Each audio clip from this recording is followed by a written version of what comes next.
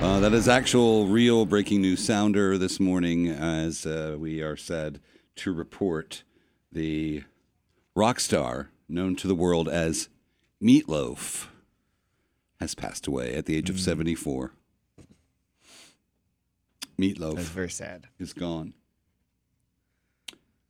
If you ever wondered what his real name was, well, when he was born, he was given the name Marvin Lee Aday. Aday. A-D-A-Y.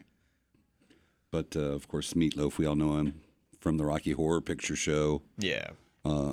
From Paradise by the Dashboard Light. I'll do anything for that. But I'll do anything for love, but I won't do that. Probably his biggest hit was that song. I think probably reached a larger audience than, say, Paradise or Bat Out of Hell. But the album Bat Out of Hell just sold crazy numbers, too. Oh, yeah. Like, best-selling ever. Yeah, he's up there.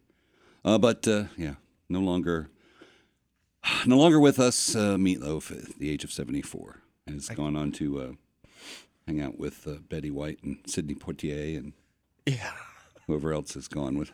I kind of wish he had let some sort of information about what it was that he wouldn't do for love. There are articles you can look up. There are? Yes. Because that's been like a big question of my life is what is it? There are articles that you can look up. Because he just doesn't say in the song. It's been a mystery. Ooh. Something is going on with your eyes? It's either that or I'm very distraught from this story. I don't know. Well, anywho. This is... Yeah, it's a sad way to start off a Friday morning, a Friday edition of your favorite morning radio show. But it is very sad. And when things happen, we have to tell you that they happened because that's my job. At least it does say that like he was surrounded by his wife Deborah, his daughters Pearl and Amanda, and his close friends, and his longtime agent Michael Green was there, and he told Deadline on behalf of the family a cause of death is not being released, probably out of privacy matters and needs, so that's fine. Yeah. People should really have their privacy back, for sure. I definitely think that's a... Well, I mean... In some... There's the whole argument that if you live your life in public... Yeah. How much privacy do you want? Or should you get?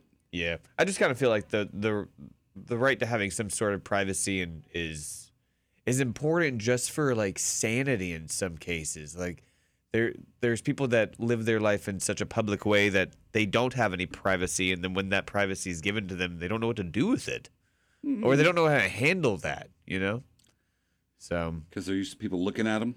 Yeah, and like poking and prodding and staring and all of that. So it's just, I don't know. I think it may be that like a lot of people live in places where you're so far away from celebrity or where celebrities live, like.